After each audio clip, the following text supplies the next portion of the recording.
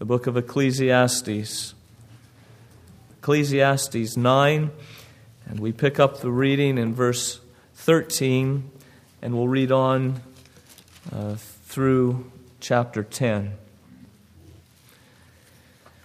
I also saw under the sun this example of wisdom that greatly impressed me. There was once a small city with only a few people in it, and a powerful king came against it, surrounded it, and built huge siege works against it. Now there lived in that city a man poor but wise, and he saved the city by his wisdom. But nobody remembered that poor man. So I said, wisdom is better than strength. But the poor man's wisdom is despised, and his words are no longer heeded.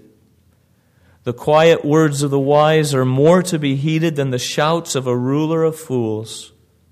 Wisdom is better than weapons of war, but one sinner destroys much good.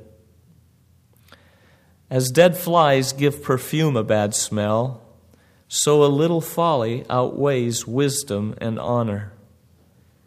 The heart of the wise inclines to the right, but the heart of a fool to the left. Even as he walks along the road, the fool lacks sense and shows everyone how stupid he is. If a ruler's anger rises against you, do not leave your post. Calmness can lay great errors to rest. There is an evil I have seen under the sun, the sort of error that arises from a ruler. Fools are put in many high positions, while the rich occupy the low ones. I have seen slaves on horseback, while princes go on foot like slaves. Whoever digs a pit may fall into it. Whoever breaks through a wall may be bitten by a snake. Whoever quarries stones may be injured by them. Whoever splits logs may be endangered by them. If the axe is dull and its edge unsharpened, more strength is needed, but skill will bring success. If a snake bites before it is charmed, there's no profit for the charmer. Words from a wise man's mouth are gracious, but a fool is consumed by his own lips. At the beginning, his words are folly. At the end, they are wicked madness. And the fool multiplies words. No one knows what is coming. Who can tell him what will happen after him? A fool's work wearies him. He does not know the way to town. Woe to you, O land whose king was a servant, and whose princes feast in the morning. Blessed are you, O land, whose king is of noble birth, and whose princes eat at a proper time, for strength and not for drunkenness. If a man is lazy, the rafters sag. If his hands are idle, the house leaks. A feast is made for laughter, and wine makes life merry, but money is the answer for everything. Do not revile the king, even in your thoughts, or curse the rich in your bedroom, because a bird of the air may carry your words, and a bird on the wing may report what you say. Are you a Christian here today? If you are, then you are a son of a king or a daughter of the king. And in ancient Israel, it was the privilege of the princes and the princesses, especially the princes, those who would be responsible to rule. They would receive extra teaching. They would receive the best wisdom the land could offer to understand, to help them understand how they should rule, how they should live.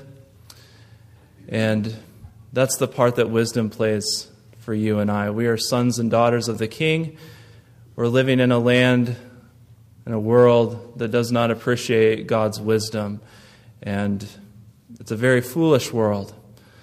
And we need to learn and know how to live in it. And so we come into the classroom, and Koleth is our teacher, and we sit around. And today he's going to teach like an old Israelite sage would teach. in Proverbs. So this evening we have a bunch of loosely related observations and stories that teach us how to live in an unfair, unjust, frustrating world. Koleth is going to teach us how to live in a world where everything is upside down, where the fools outnumber the wise, and the biggest fools often congregate like mountain goats to the pinnacles of power where they rule, where we choose to buy MasterCard because Peyton Manning tells us to. And it's foolishness, but we have to live in this world. So how do you live in a world that doesn't appreciate wisdom? Koleth is going to teach us that tonight. We can discern two major points from the section that I had read to you. The first is this, that wisdom has its drawbacks. And the second is that wisdom is still better than folly. Despite that, wisdom is still better than folly, so use wisdom. First, he's going to tell us about wisdom's drawbacks. Koleth never hides the fact that wisdom does have its drawbacks, that it's not the end-all and be-all of everything. It helps us to navigate the world, but it is not our Savior. And as he said in chapter 1, for with much wisdom comes much sorrow. So if you have a lot of wisdom, it actually compiles and adds to the frustration. And so remember that if you're looking at the big picture of Ecclesiastes, the whole book is pointing us forward to Jesus. And it does it very obscurely. It does it in silence by saying, you know what, we need something better than what we have. We need something else. Wisdom is good, but we need a Savior. And Jesus is that Savior. Well, Koleth begins his exposition of wisdom's drawbacks with a little story. So let's look at chapter 9, verse 13. I also saw under the sun this example of wisdom that greatly impressed me. There was once a small city with only a few people in it, and a powerful king came against it, surrounded it, and built huge siege works against it. So do you have the picture? We have a small city, a few people, a great king, and huge siege works. We don't know if Koleth is actually talking about an actual city, an actual event, or just something that happens, an event that happens from time to time. It really doesn't matter. The lesson that he's teaching us matters. So, small city, big king. What happens? Verse 15. Now there lived in that city a poor man, but wise, and he saved the city by his wisdom. So the small city had a superhero, and they didn't even know it. He wasn't rich, so he wasn't like Bruce Wayne, a.k.a. Batman, who has billions of dollars, who saves Gotham City with brute force and the Batmobile and lots of money. He wasn't your typical superhero at all. He was a wise man. He was poor, and his costume was blue jeans and a t-shirt. And yet, he rescued the city against great odds. And how did he do it? He did it with wisdom. So, wise man saves the tiny city against the great king. Yea, wisdom is great. But we didn't finish verse 15. But nobody remembered that poor man. So there was no parade. There was no statue. There was no monument in his honor. There were no TV interviews or book deals. They forgot the wise man. They forgot him. And I told you at the beginning of this whole series that Koleth likes to kiss us in the face and then punch us in the stomach. And this is another place where he does this. You're expecting him to join the cheer squad on wisdom and say how great wisdom is. But he simply says, but nobody remembered that poor man. So what should we think about that incident? What should we think about that situation? Verse 16 tells us, so I said, wisdom is better than strength, but the poor man's wisdom is despised, and his words are no longer heeded. Yes, brains are better than brawn. We have that saying, and it's true. But you know what? This world still worships the athlete. Now, do you know who won the Nobel Prize for medicine this past year? Very important award, very significant. Her name was Elizabeth Blackburn. And she discovered how chromosomes can actually divide inside the cell without falling apart. It's a lot more complicated than that. But she discovered how this works. And this is really important to know how to treat cancers, how to do that kind of research. So she's important, but no one really knows who Elizabeth Blackburn is. Now, who won, and maybe some of you don't even know this, but I had to come up with something. Who knows who won the NBA championship last year? And it might take a little thinking, but you could probably come up with, it was the Lakers. They won in 7 games, and it was a big deal. And everyone remembers that, but no one remembers Elizabeth. Wisdom is better than strength, yet wisdom is despised in this world. And see, that's wisdom's first drawback. It's unpopular. It's unpopular. So young people, don't expect to go to school and have your friends and your peers respect you if you're wise. If you respect your teachers and act responsibly, don't expect them to think that you're really cool. If you shun evil and you fear the Lord, it's not going to happen. Wisdom has never won a popularity contest in this world. But, you know what? Wisdom is still better than folly. It's unpopular, but it's still better. Koleth goes on in verse 17. The quiet words of the wise are more to be heeded than the shouts of a ruler of fools. Now, this is a very typical Proverbs-like proverb. It sounds like it could come right out of that book. The wise use quiet words, but politicians, they bluster. People should listen to the quiet words of the wise, but do they? No. Did you catch what the king was called? He was called the ruler of fools.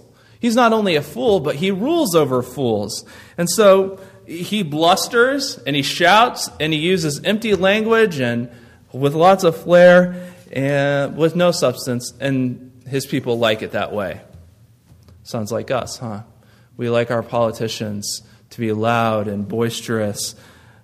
And we vote for fools because we are fools.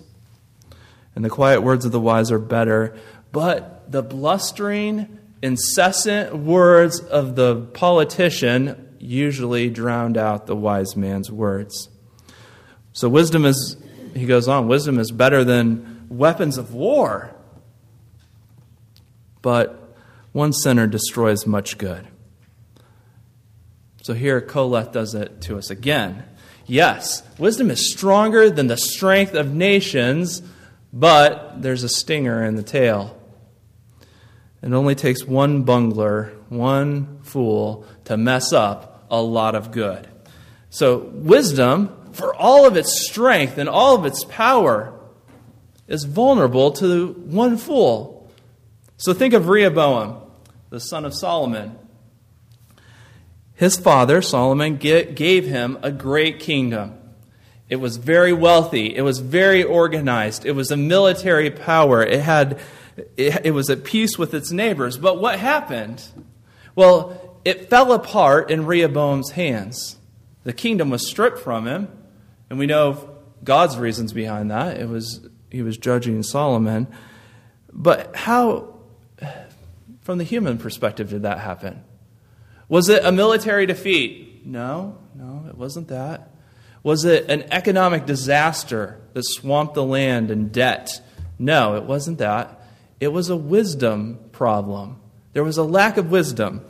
So Rehoboam, he listened to his foolish young counselors instead of the wise old counselors. He lacked wisdom, and because of that, he destroyed his father's work. All of Solomon's wisdom was undone by one fool. Well, Koleth, he's going on. He's telling us the drawbacks of wisdom. As dead flies give perfume, a bad smell, so little folly outweighs wisdom and honor. So wisdom it's unpopular. He's already said that. One fool can destroy wisdom's work. Even one of the wisest men can have their work destroyed by a fool. Those are external problems. They come from the outside. But this one tells us of an internal, a personal problem that comes about because you're wise. So if you are a wise man, Your little folly is a lot more noticeable than the fool's little folly. So just like the little gnats, that's the word, gnats, little flies, they get into the giant vat of perfume, and they can cause that perfume to go rancid, to ferment, to stink. And so in the same way, the little folly that the wise man has, just a little bit, it can totally ruin his reputation. So think about it this way. If you're a fool and you have a little bit of folly in one area, does anyone notice? No one notices. I mean, it's like ketchup on a red shirt. It's not a big deal. But if you're a wise man, your little bit of folly is like ketchup on a white shirt. It could just be a little stain, and yet everyone sees it. So do you get the picture? Do you see the problem? If you are wise, it's harder for you. Everyone is expecting more. It makes it harder on you. There's a proverb that says the biggest trees gather the most wind. If you are a wise man, you're going to get a lot more bluster from the fools just for your little folly. So you have to be extra careful. Because one little slip and your reputation will be ruined. Every eye is on you, and no one cuts you any slack. So let's coalesce advertisement for wisdom. How does that sound for appealing? Do you want to be unpopular? Do you want your work to be very vulnerable? Do you want so no one cuts you any slack in your life? Then be wise today. Wisdom has its drawbacks, and he's just pointing them out to us. Now the rest of chapter 10, Koheleth is going to say, you know what? Despite those drawbacks, despite those problems that they bring you, wisdom is still better than folly, so use wisdom. The drawbacks of wisdom, they're significant. You have to think about them, and you have to deal with them, but whatever the drawbacks might be, wisdom is still so much better than folly. So use wisdom. Now, I've organized these proverbs into 5 major headings, and these aren't perfect categories by any means. If you don't like them, I don't like them any more than you do. But hopefully they'll help us organize our thoughts as we kind of go through. There is a loose structure to all these proverbs, but as soon as I nailed down some categories that you could put them in, there was one proverb that stuck out like a sore thumb. So these are just some things to go off of. First, why is wisdom better than folly? Well, because wisdom guides you in the way to go. Wisdom guides you in the way to go. So look at verse 2. The heart of the wise inclines to the right, but the heart of the fool to the left. First notice, where does wisdom begin? It begins in the heart. Proverbs 4:23, above all else, above everything else, guard your heart, for it is the wellspring of life. Parents, are you teaching your children that? That's important for them to know. Children, your life begins in your heart. Your heart is going to make you or break you, and that's where wisdom begins. So the heart of the wise inclines to the right, and the fool to the left. Well, what does that mean? Well, it's referring metaphorically to the right hand and the left hand. The right hand or the left hand. He's saying the wise use their right hand. The fools use their left hand. Now, for all you lefties out there, this is written from a right-handed world's perspective, okay? And you know that this is a right-handed world, whether you like it or not. So, from our perspective, from us righties' perspective, the right hand is the hand of strength, and the left hand is the hand of weakness. And so, the right hand's strong, the left hand's weak. Now, when I shoot a basketball, with my left hand, it's really terrible. You know that? You know what it's like to throw a baseball, shoot a basketball. If you're right-handed with your left hand, it's terrible. But when I shoot a basketball with my right hand, I'm still terrible, but I'm not as terrible. I can at least show some nice form. It's going to look like a nice arch instead of a shot put kind of thing. So all you righties know that. If you write with your left hand, It looks like you need to go back to second grade. It looks like you never got past that point. So do you get the picture? The wise man, his heart inclines him to strength, to grace, to ability. But the left-handed, the fool, he goes to the left hand. He goes the awkward way, the ungraceful way, the weak way. The wise choose the best way to do something. And the fool, on the other hand, if they can find a worse way to doing something, they'll find it. They want the most awkward, the least graceful, the most harmful way of doing something. If there's a worse way to do it, they'll find it.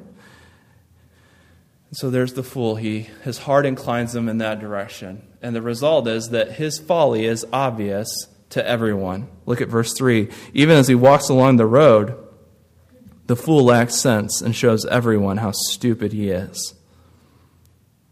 The fool is so stupid that he can't walk down the street without broadcasting to everyone how stupid he is. And so you've heard this proverb, better to remain silent and to be thought a fool than to open your mouth and remove all doubt. And that's true. It's true.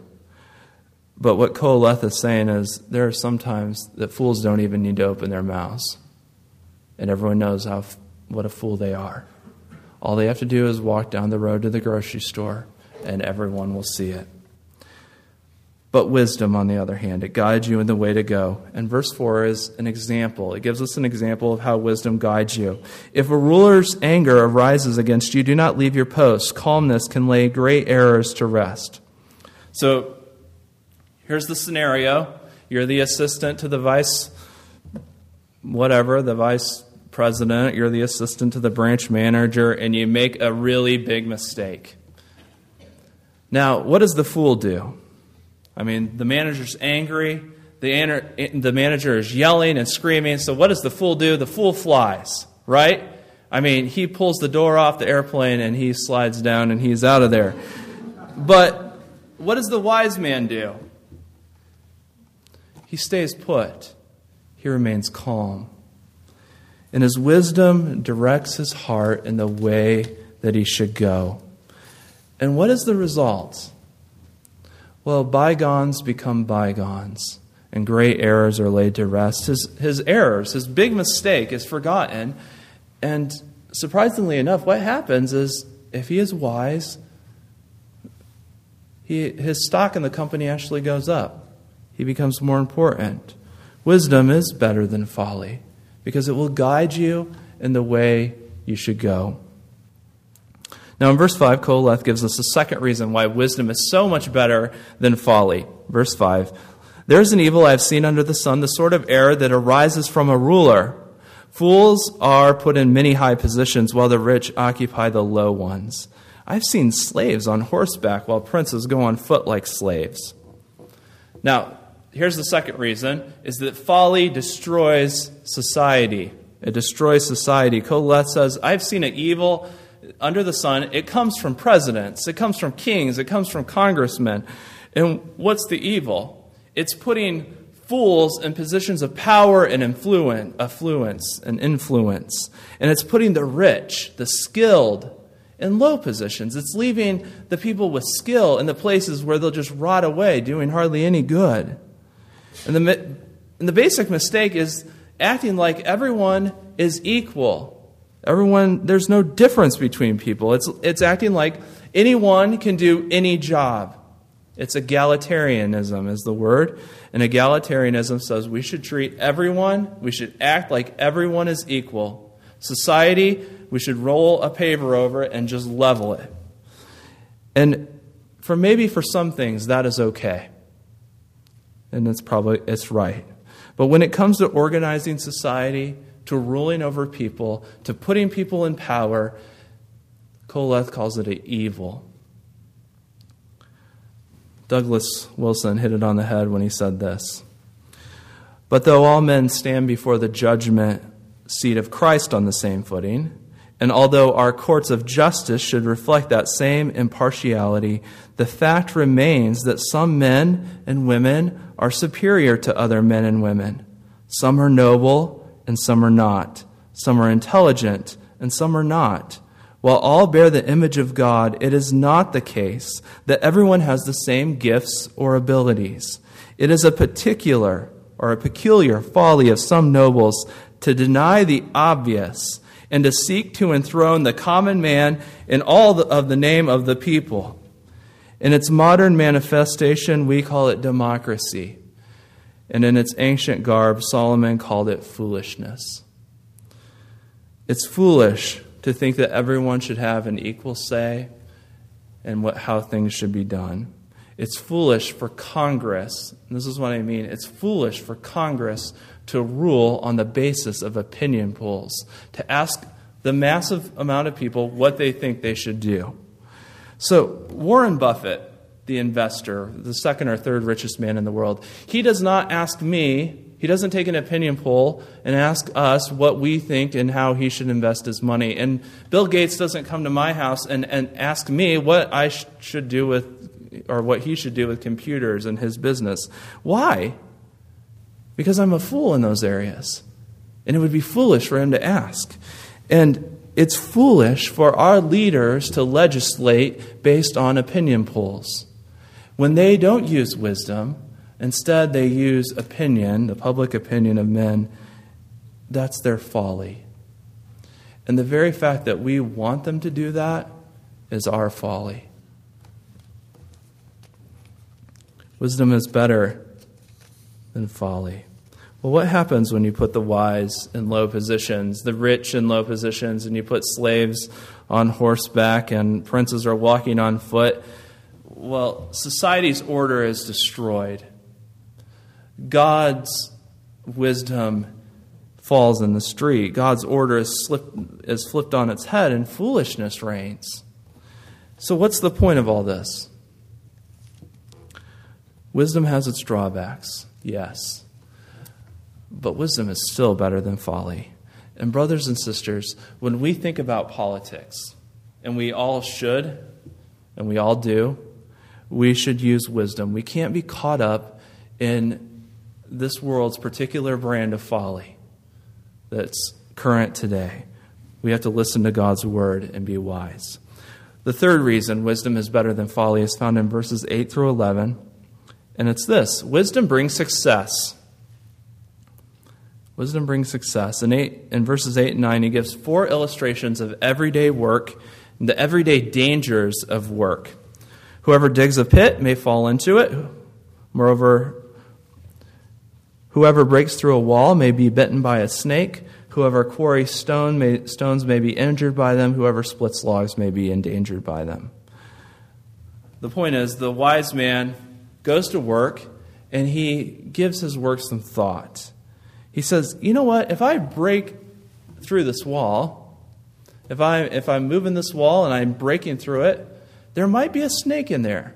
And I should probably take care so it doesn't bite me.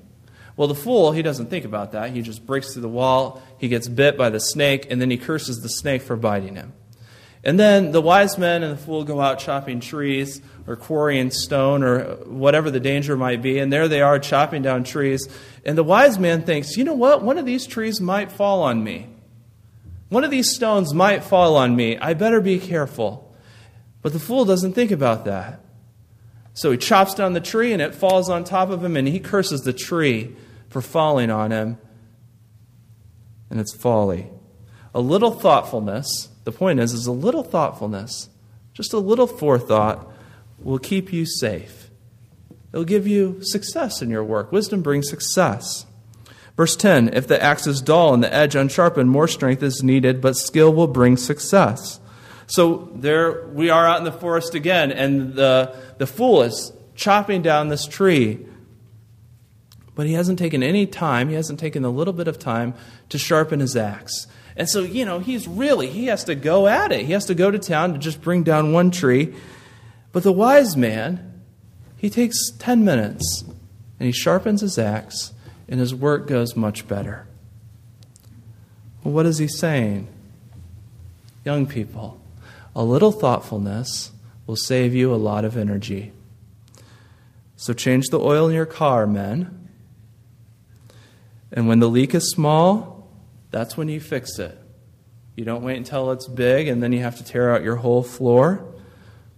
A little thought will save you a lot of energy. So teenagers, think about this.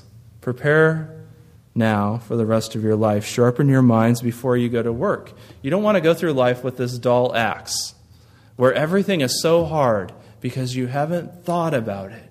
Use wisdom, and it will save you a lot of heartache and a lot of hardship later on.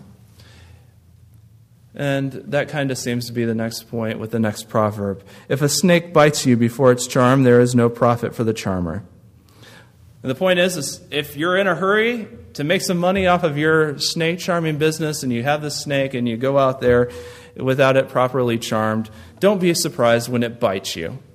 And don't be surprised when people don't want to pay you for watching you get bit by a snake. It is supposed to be comical.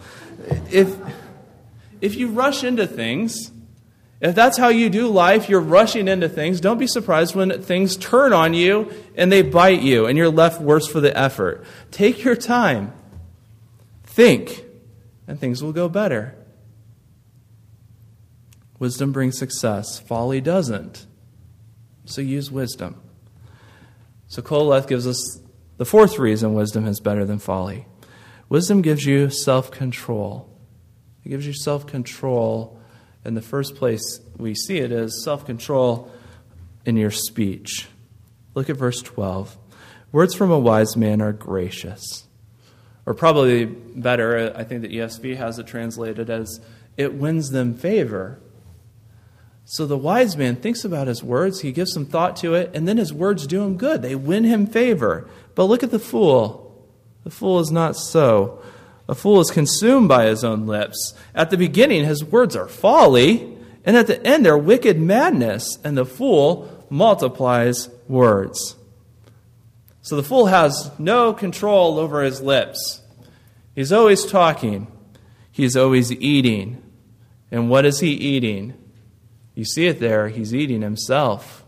He's consuming his own life with all of these words. And he goes from bad to worse. He's not satisfied with being where he's at. He has to get in a worse situation. And so it begins as folly, and then it ends up into wicked madness, into insanity.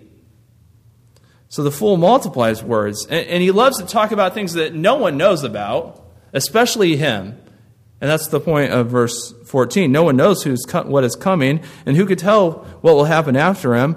The answer is, what's the answer to that question? Only God can do those things. Only God knows the future. But here is the fool, and he thinks he's God. He thinks he knows what's going to happen in the future. And so there he is, talking. The fool disagrees with God, and he thinks he knows as much as God does. The fool always knows what will happen. The fool can predict the future. And he loves to talk about things that no one knows about, especially him. And the fool just can't stop himself. He has no self-control. He just goes on and on until he wears himself out. A fool's work, that's all his talking, wearies him. He does not know the way to town. So he puts in a good day's work at talking. But the reality is that he doesn't even know the way to town. And that's the old Israelite way of saying he's not smart enough to come in out of the rain. Maybe you've heard of that. See, for all of his words, the fool is dumb. That's the point. He's dumb. He's dumb as a box of rocks, and no amount of talking can cover it up. And that's what the fool thinks. He gets himself into trouble, and he thinks he can talk his way out of it. So he talks, and he goes from bad to worse, and his folly becomes evident to everyone. James says, be slow to speak and quick to listen. So is that you? Or are you a fortune teller? Talking a lot about things that you don't know about. Talking a lot about things that aren't important, aren't necessary. We would be much wiser if we made our words go through those three sieves. Is it true? Is it kind? Is it necessary? Let your words percolate through those three sieves. if we don't, aren't we just multiplying words like a fool? Most of the time we are. Well, wisdom also teaches self-control to rulers and teaches them how to rule. Woe to you, O land. Verse 16, woe to you, O land, whose king was a servant and whose princes feast in the morning. Koheleth says, woe to the land who has an untrained, unprepared king. He's a servant who was a servant, and so he didn't have any education. He wasn't ready for the job. He somehow got it, and there he is. And he puts in princes who live for physical pleasures. That's the point. And the land's cursed. Why? Because the king doesn't know what he's doing, and all of his princes, they are so drunk, they're living for physical pleasures, they're ruling for themselves. They're not ruling for the good of the people. They're not ruling for the good of the land. And that's probably more like our nation than we would want to know, isn't it? But wisdom brings blessing. Wisdom brings blessing. Blessed are you, O land, whose king is of noble birth and whose princes eat at proper time for strength and not for drunkenness. See, when a king had a noble birth, he had been prepared to rule. He understood what rule was all about. He was prepared from birth for that position. And so the king's princes are different. They're eating and drinking in a self-controlled way. They're doing it for strength, not for drunkenness. So they use their eating and drinking for the right reasons to help them rule. Now, fools eat and they drink for the wrong reasons. And that's why so many people will read Ecclesiastes and become all excited when the fact is because they think that it's opening the door to eating and drinking as much as you want. And that's not the case. Yes, eat your food with gladness, drink your wine with a joyful heart, but never to gluttony, never to drunkenness, because that's folly. It's foolish, and so use wisdom instead. Now, the fifth reason, this is the last reason. Why is wisdom better than folly? Because wisdom helps you to enjoy life. It helps you to enjoy life. If a man is lazy, the rafters sag. If his hands are idle, the house leaks. See, the lazy are never in a position to enjoy life because their house, their life is always falling down on top of them, falling apart over them. And it's literal, it's metaphorical. You can take it either way. They don't put the time and the energy into their life, into their house, to their family. And what happens? Their relationships fall apart. They can't enjoy life because their life is a mess. So if you want to enjoy life, it's going to take energy. Men, you can't sit on the couch and fade into the fabric and expect to have a happy wife, a happy relationship, a happy marriage.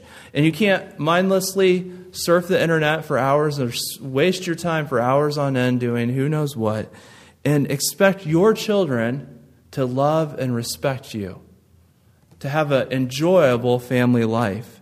Because enjoying life takes work. And wisdom understands that. Well, verse 19 looks at it in a different way.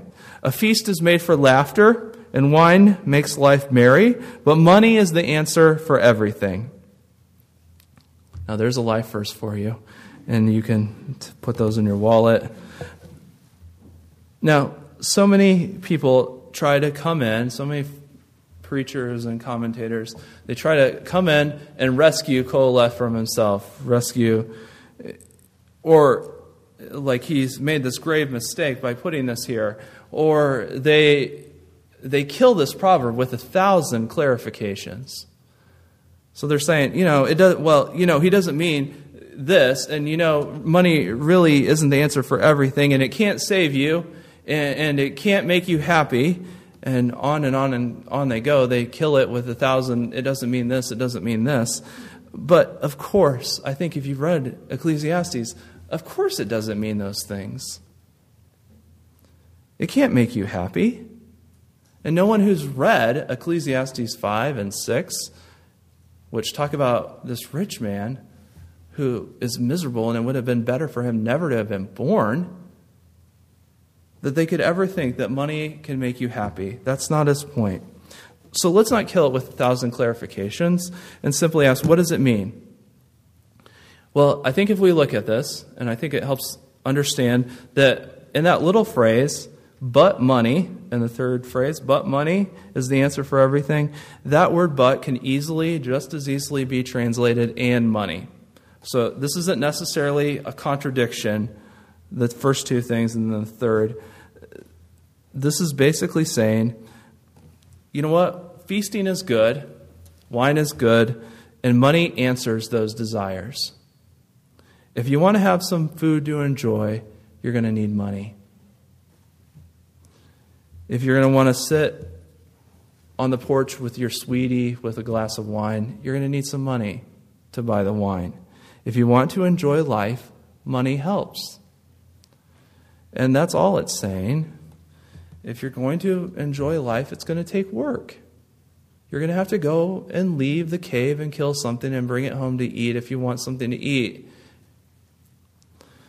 If you want to go on dates with your wife that cost some money, then you're going to need some money saved up for it. You're going to have to be careful. And that doesn't sound spiritual. It doesn't. Maybe it doesn't. But that's the way God's world works, whether we like it or not. And wisdom sees that. And wisdom says, now think about that.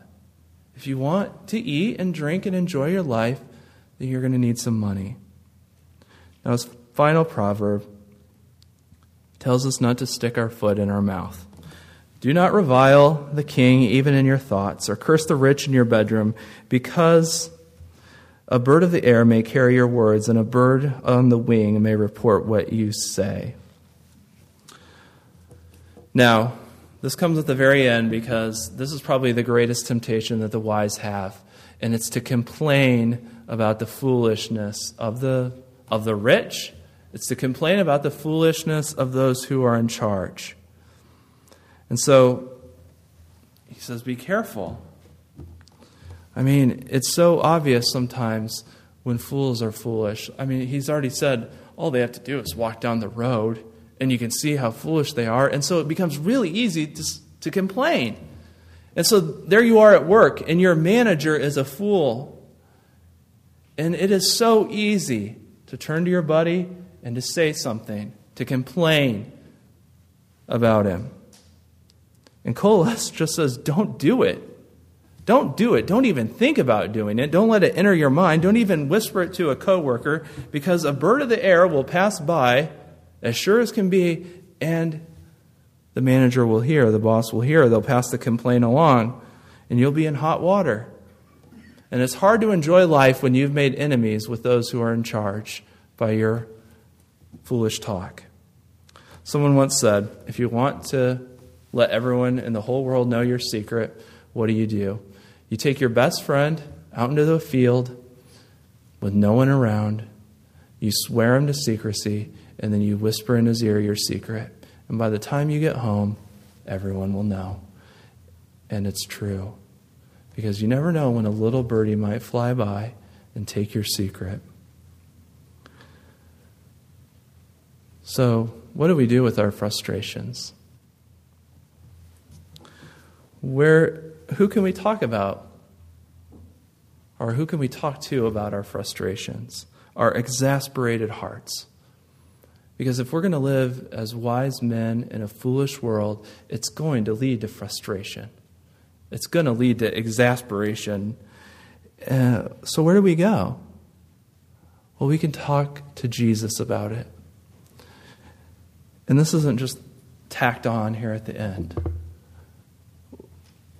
How are we going to keep our sanity in this world if we can't talk to Jesus about the things that we've seen, the frustrations that we've had, the foolishness that we've had to live through?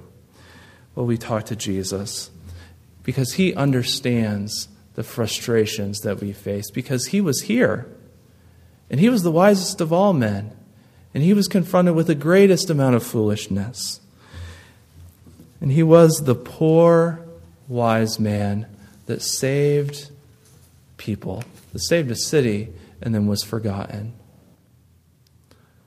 So they celebrated him as he came into Jerusalem And then the fickle crowds turned and they crucified him by the end of the week.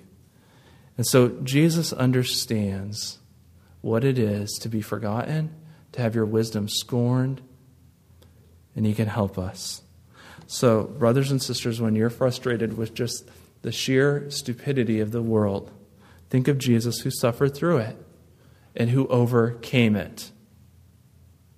Who overcame it. He has grace for you. He has wisdom for you because he was able to perfectly answer all of the people that talked to him, all the foolish comments he received, he was able to talk to. He has grace, he has wisdom. And James said at the very last, or we're going to come here, and he says this, if any of you lacks wisdom, he should ask God, who gives generously to all without finding fault, and it will be given to him. So as you're looking at this passage and you say, I need wisdom. I talk too much at work. I need wisdom. Ask God, and he will give it to you without finding fault. Let's pray. Our Heavenly Father, we do feel ourselves to be children needing to be taught. And what a privilege it is to be able to sit at your feet and hear words of wisdom from you. And thank you that this wisdom is not theoretical. It's not something that we can relate to, but it is so practical for living in this world.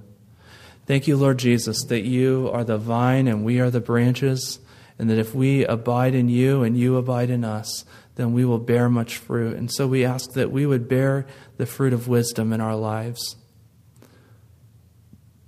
Wisdom in the face of frustration. Wisdom in the face of sin and folly. And we thank you most of all that the Lord Jesus is coming back, that he overcame this world, that he is now ruling on high, and he is coming back to put an end to all folly and all foolishness, all the sinful government of men, and that we will rule and reign with him. Thank you that you are preparing for us an eternal weight of glory that we can't even think of, imagine, or understand. Thank you that you have promised it, and it is yes and amen in Jesus Christ. So I pray that you would keep giving us hope, sustain our faith as we walk through this world. In Jesus' name I pray. Amen.